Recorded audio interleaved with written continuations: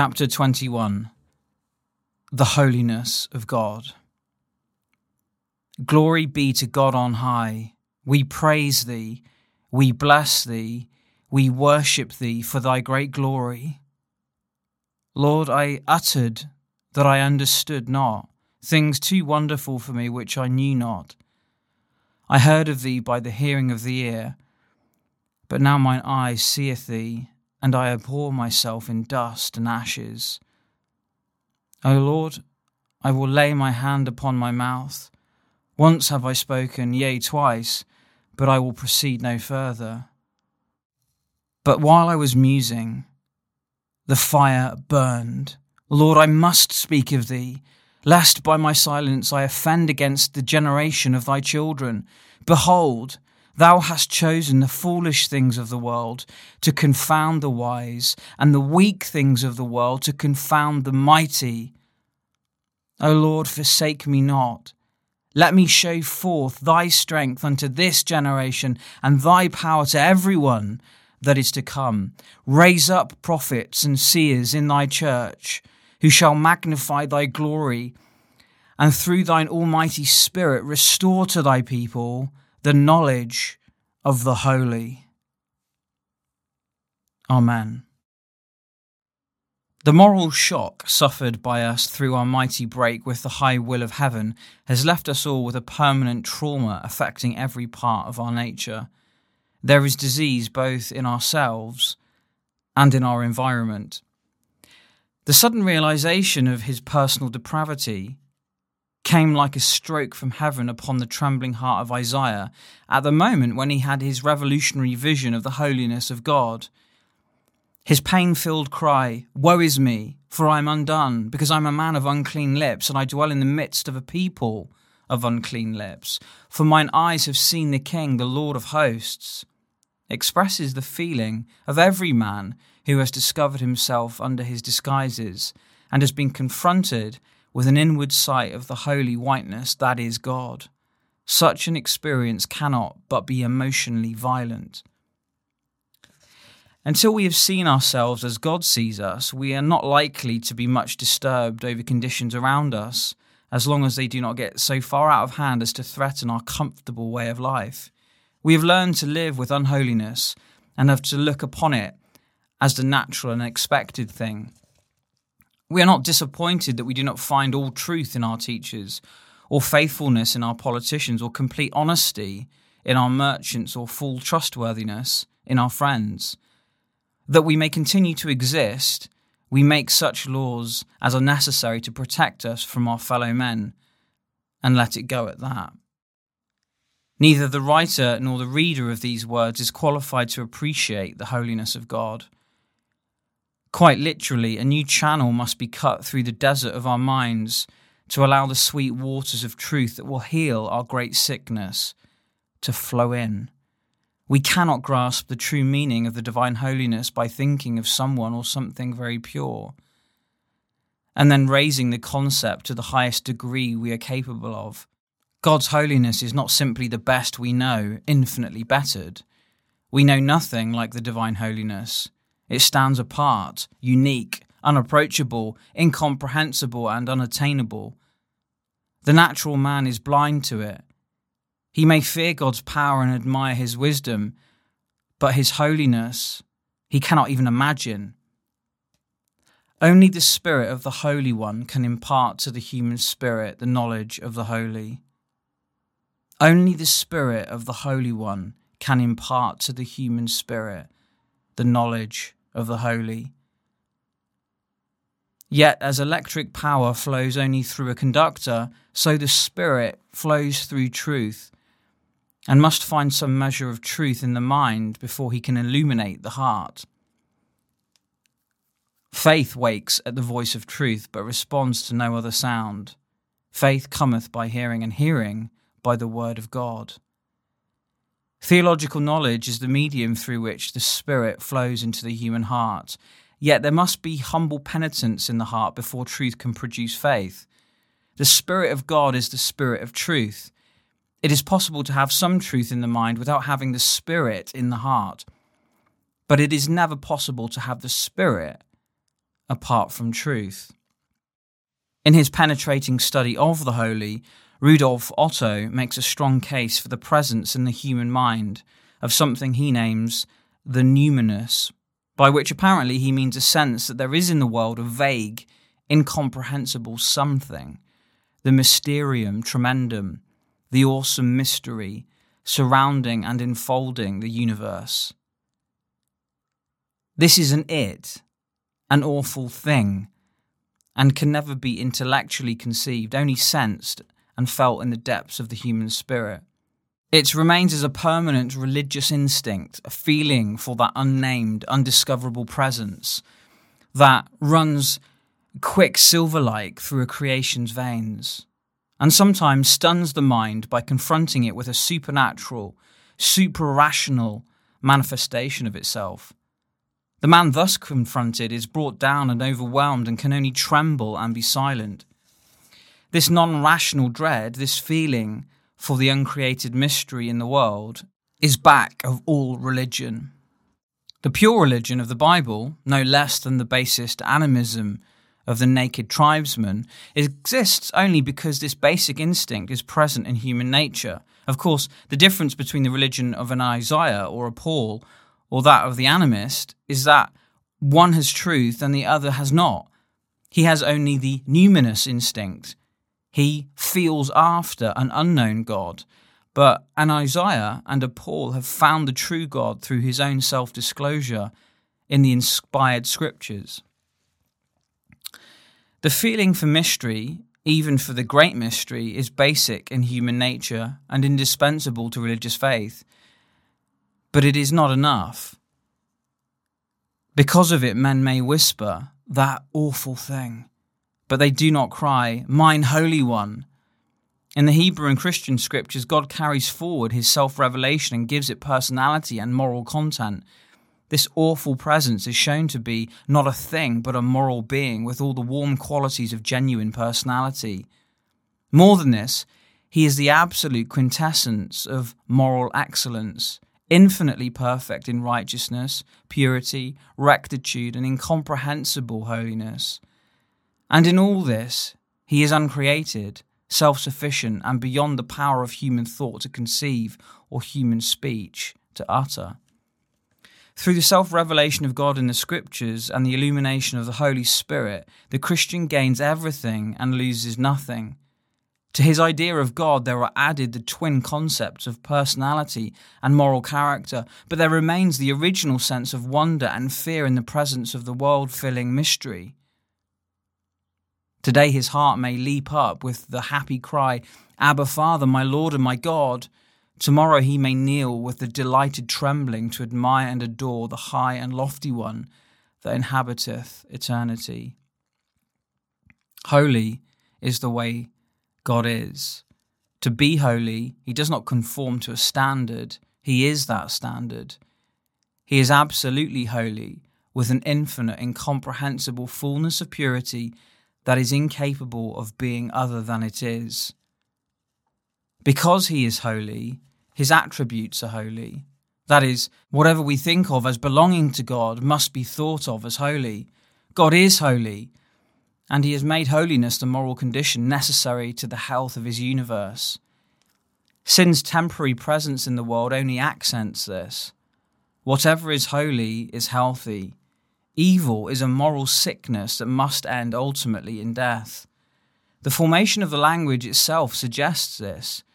The English word holy, deriving from the Anglo-Saxon halig, hal, meaning well or whole.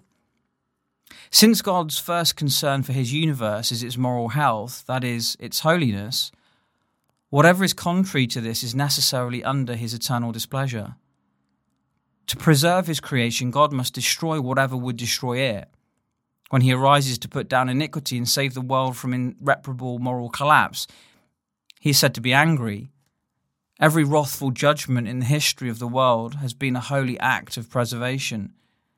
The holiness of God, the wrath of God, and the health of the creation are inseparably united.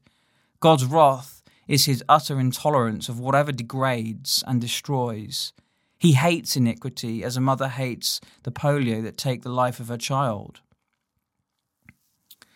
God is holy with an absolute holiness that knows no degrees, and this he cannot impart to his creatures. But there is a relative and contingent holiness which he shares with angels and seraphim in heaven and with redeemed men on earth as their preparation for heaven. This holiness God can and does impart to his children. He shares it with them by imputation and by impartation, and because he has made it available to them through the blood of the Lamb, he requires it of them. To Israel first and later to his church, God spoke, saying, "Be ye holy, for I am holy." He did not say, "Be ye holy as I am holy," for that would be to demand of us absolute holiness, something that belongs to God alone. Before the uncreated fire of God's holiness, angels veil their faces. Yea, the heavens are not clean, and the stars are not pure in his sight.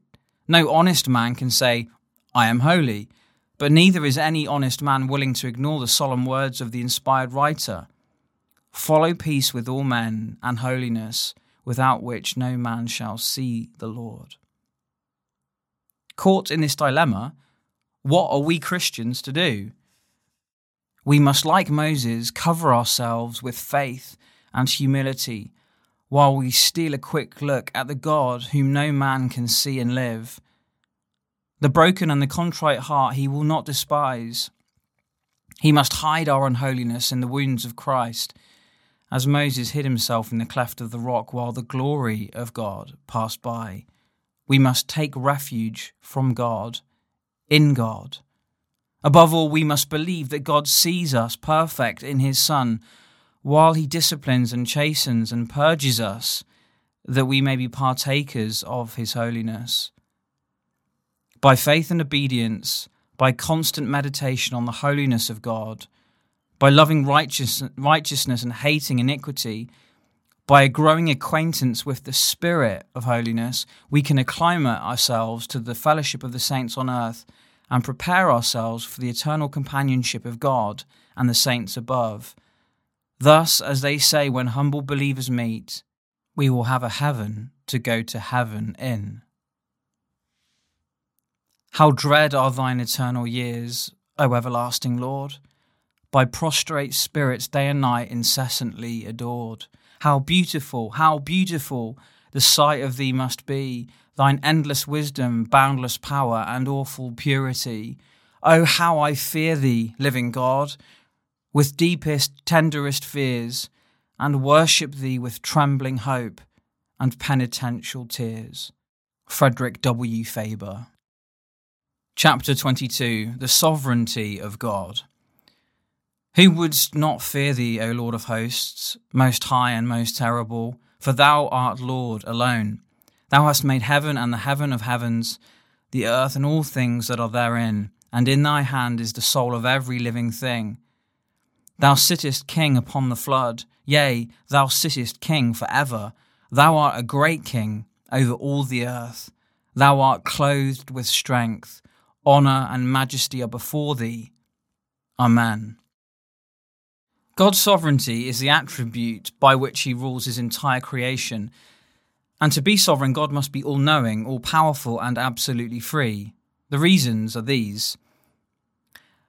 Were there even one datum of knowledge, however small, unknown to God, his rule would break down at that point. To be Lord over all the creation, he must possess all knowledge. And were God lacking one infinitesimal modicum of power, that lack would end his reign and undo his kingdom. That one stray atom of power would belong to someone else, and God would be a limited ruler and hence not sovereign. Furthermore, his sovereignty requires that he be absolutely free, which means simply that he must be free to do whatever he wills to do, anywhere and at any time, to carry out his eternal purpose in every single detail without interference. Were he less than free, he must be less than sovereign. To grasp the idea of unqualified freedom requires a vigorous effort of the mind. We are not psychologically conditioned to understand freedom except in its imperfect forms. Our concepts of it have been shaped in a world where no absolute freedom exists. Here, each natural object is dependent upon many other objects, and that dependence limits its freedom. Wordsworth, at the beginning of his Prelude, rejoiced that he had escaped a city where he had long been pent up, and was now free as a bird, to settle where I will. But to be free as a bird is not to be free at all. The naturalist knows that the supposedly free bird actually lives its entire life in a cage made of fears, hungers, and instincts. It is limited by weather conditions, varying air pressures, the local food supply, predatory beasts, and that strangest of all bonds, the irresistible compulsion to stay within the small plot of land and air assigned it by Birdland Comity. The freest bird is, along with every other created thing, held in constant check by a net of necessity. Only God is free. God is said to be absolutely free because no one and no thing can hinder him or compel him or stop him. He is able to do as he pleases, always, everywhere, forever. To be thus free means also that he must possess universal authority, that he has unlimited power we know from the scriptures and may deduce from certain others of his attributes. But what about his authority? Even to discuss the authority of Almighty God seems a bit meaningless, and to question it would be absurd. How can we imagine the Lord God of hosts having to request permission of anyone, or to apply for anything to a higher body? To whom would God go for permission? Who is higher than the highest? Who is mightier than the Almighty? Whose position antedates that of the Eternal? And whose throne would God kneel? Where is the greater one to whom he must appeal? Thus saith the Lord, the King of Israel, and his Redeemer, the Lord of hosts, I am the first, and I am the last, and beside me there is no other God. The sovereignty of God is a fact well established in the Scriptures, and declared aloud by the logic of truth. But admittedly, it raises certain problems which have not to this time been satisfactorily resolved. These are mainly two. The first is the presence in the creation of those things which God cannot approve, such as evil, pain, and death. If God is sovereign, he could have prevented their coming into existence. Why did he not do so? The Zend-Avesta, sacred book of Zoroastrianism, loftiest of the great non-biblical religions, got around this difficult neatly enough by postulating a theological dualism. There were two gods, Ormazd and Ahriman, and these between them created the world. The good Ormazd made all good things, and the evil Ahriman made the rest. It was quite simple. Ormazd had no sovereignty to worry about and apparently did not mind sharing his prerogatives with another. For the Christian, this explanation will not do, for it flatly contradicts the truth taught so emphatically throughout the whole Bible that there is one God, and that he alone created the heaven and the earth and all the things that are therein. God's attributes are such as to make impossible the existence of another God. The Christian admits that he does not have the final answer to the riddle of permitted evil, but he knows what that answer is not, and he knows that the Zend-Avesta does not have it either. While a complete explanation of the origin of sin eludes us, there are a few things we do know.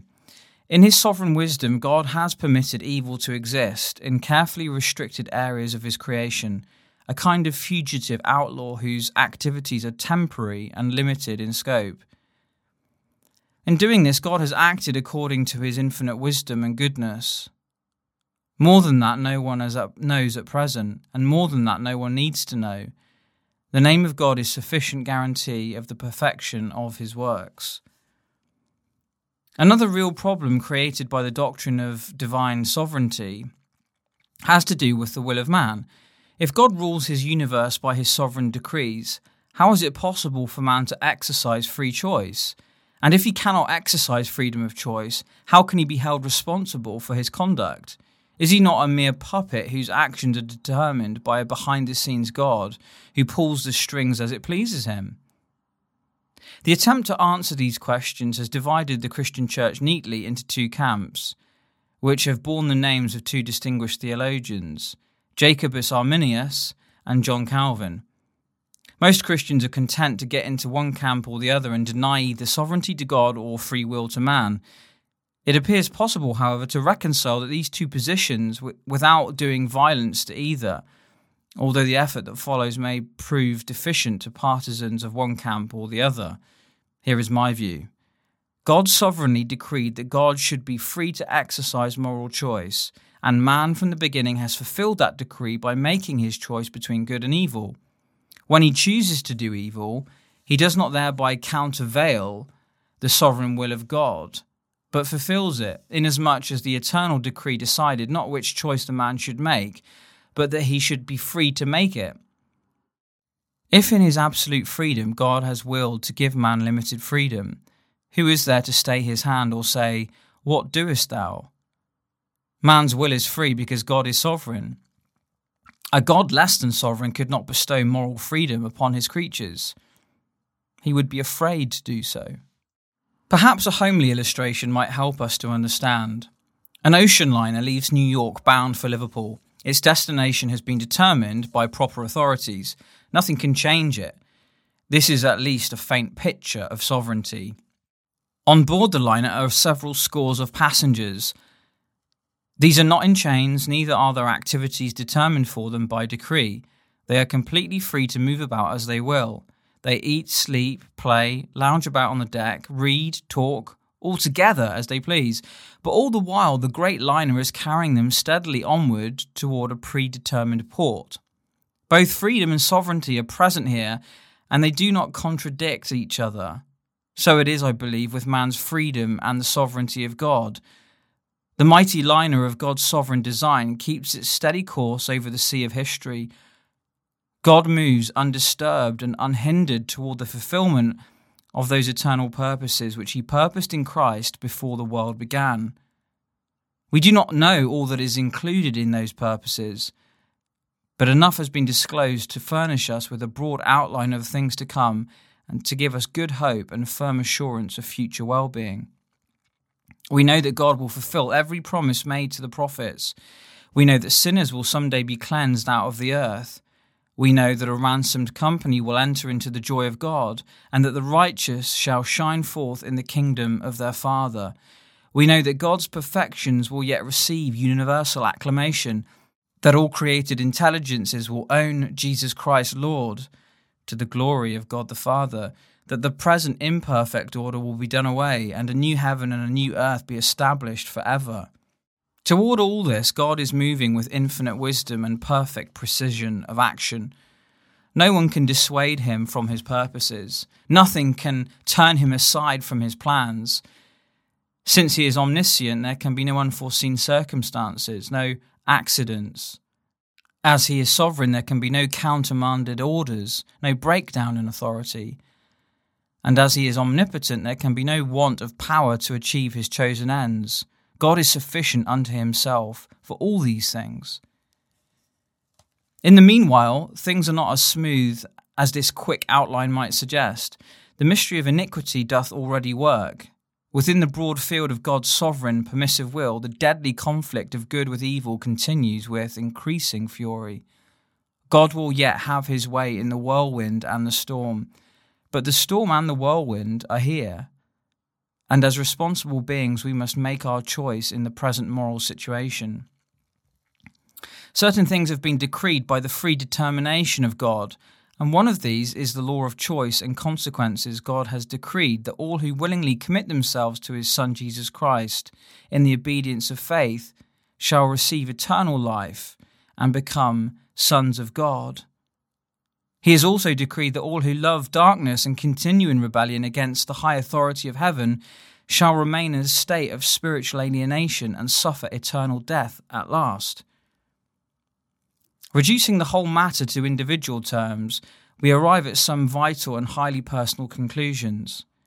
In the moral conflict now raging around us, whoever is on God's side is on the winning side and cannot lose. Whoever is on the other side is on the losing side and cannot win. Here there is no chance, no gamble. There is freedom to choose which side we shall be on, but no freedom to negotiate the results of the choice once it is made. By the mercy of God, we may repent a wrong choice and alter the consequences by making a new and right choice. Beyond that, we cannot go. The whole matter of moral choice centres around Jesus Christ. Christ stated it plainly. He that is not with me is against me, and no man cometh unto the Father but by me. The gospel message embodies three distinct elements: an announcement, a command, and a call. It announces the good news of redemption accomplished in mercy. It commands all men everywhere to repent, and it calls all men to surrender to the terms of grace by believing on Jesus Christ as Lord and Saviour. We must all choose whether we will obey the gospel or turn away in unbelief and reject its authority. Our choice is our own, but the consequences of the choice have already been determined by the sovereign will of God, and from this there is no appeal. The Lord descended from above and bowed the heavens most high, and underneath his feet he cast the darkness of the sky. On cherubim and seraphim full royally he rode, and on the wings of mighty winds came flying all abroad. He sat serene upon the floods, their fury to restrain, and he, as sovereign Lord and King, for evermore shall reign. A psalm paraphrased by Thomas Sternhold.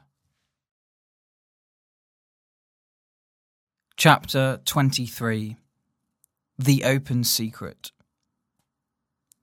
When viewed from the perspective of eternity, the most critical need of this hour may well be that the church should be brought back from her long Babylonian captivity, and the name of God be glorified in her again as of old. Yet we must not think of the church as an anonymous body, a mystical religious abstraction. We Christians are the church, and whatever we do is what the church is doing. The matter, therefore, is for each of us a personal one. Any forward step in the church must begin with the individual. What can we plain Christians do to bring back the departed glory? Is there some secret we may learn? Is there a formula for personal revival we can apply to the present situation, to our own situation? The answer to these questions is yes.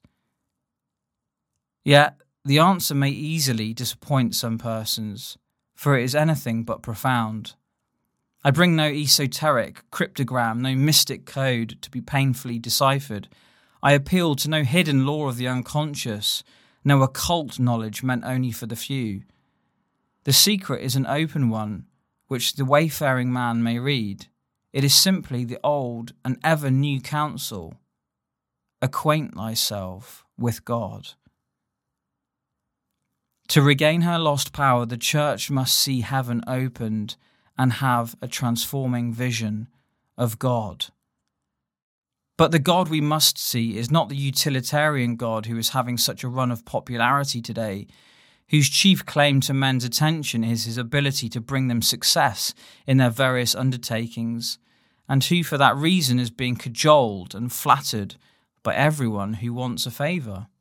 The God we must learn to know is the majesty in the heavens, God the Father Almighty, maker of heaven and earth, the only wise God, our Saviour.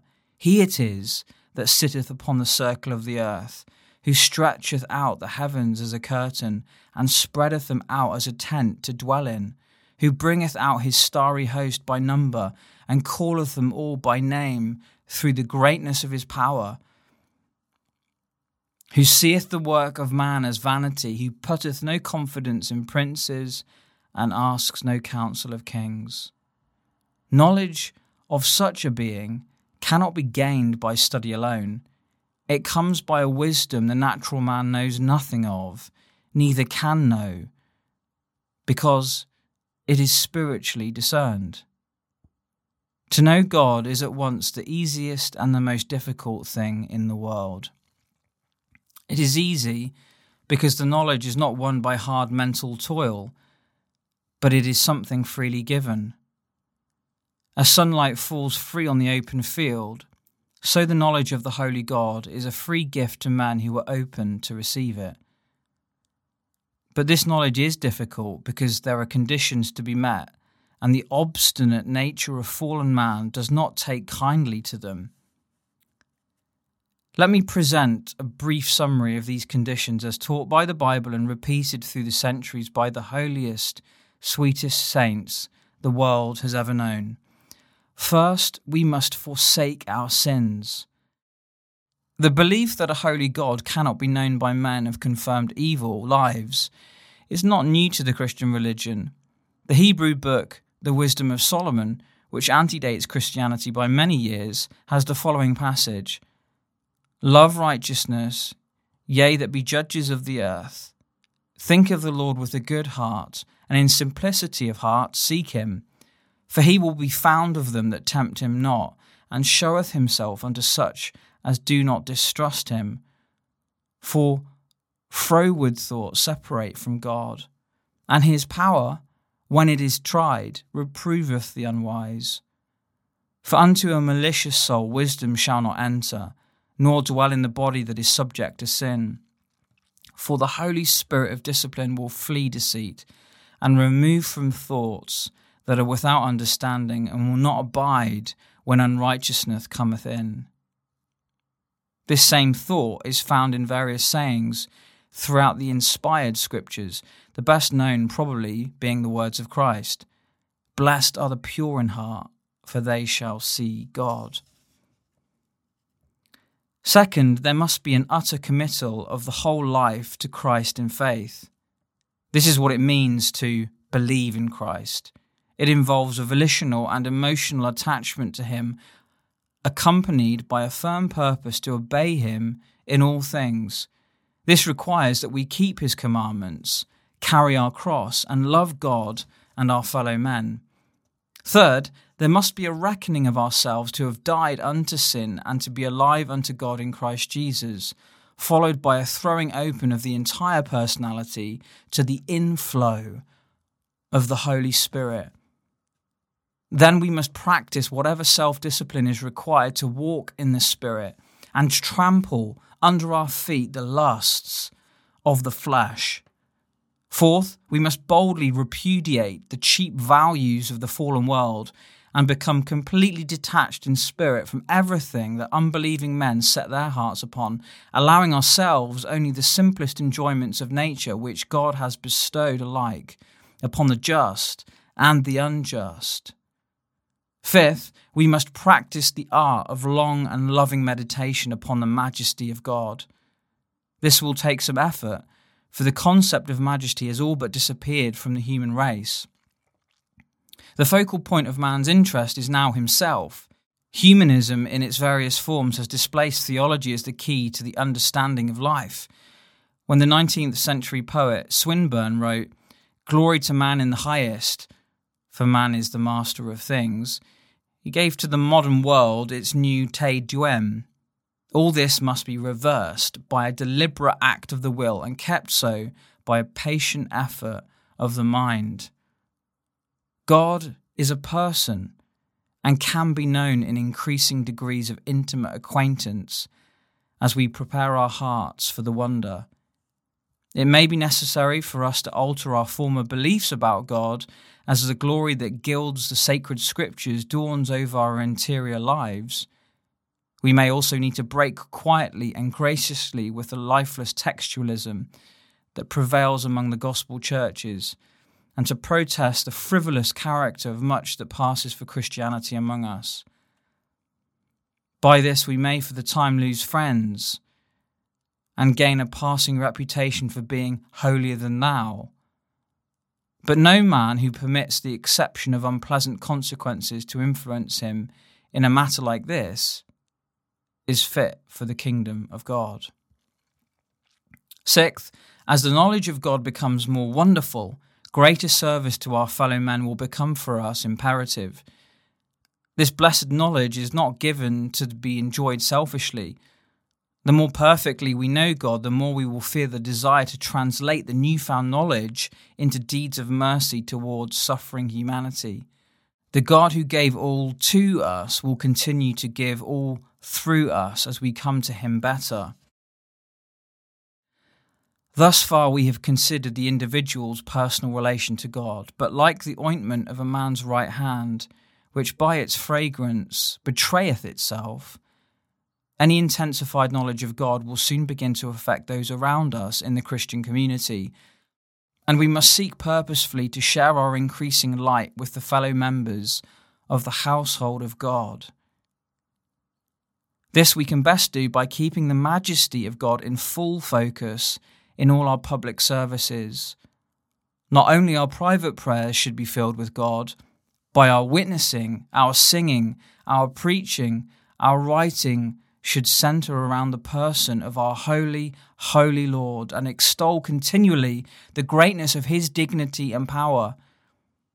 There is a glorified man on the right hand of the Majesty in heaven, faithfully representing us there. We are left for a season among men. Let us faithfully represent him here.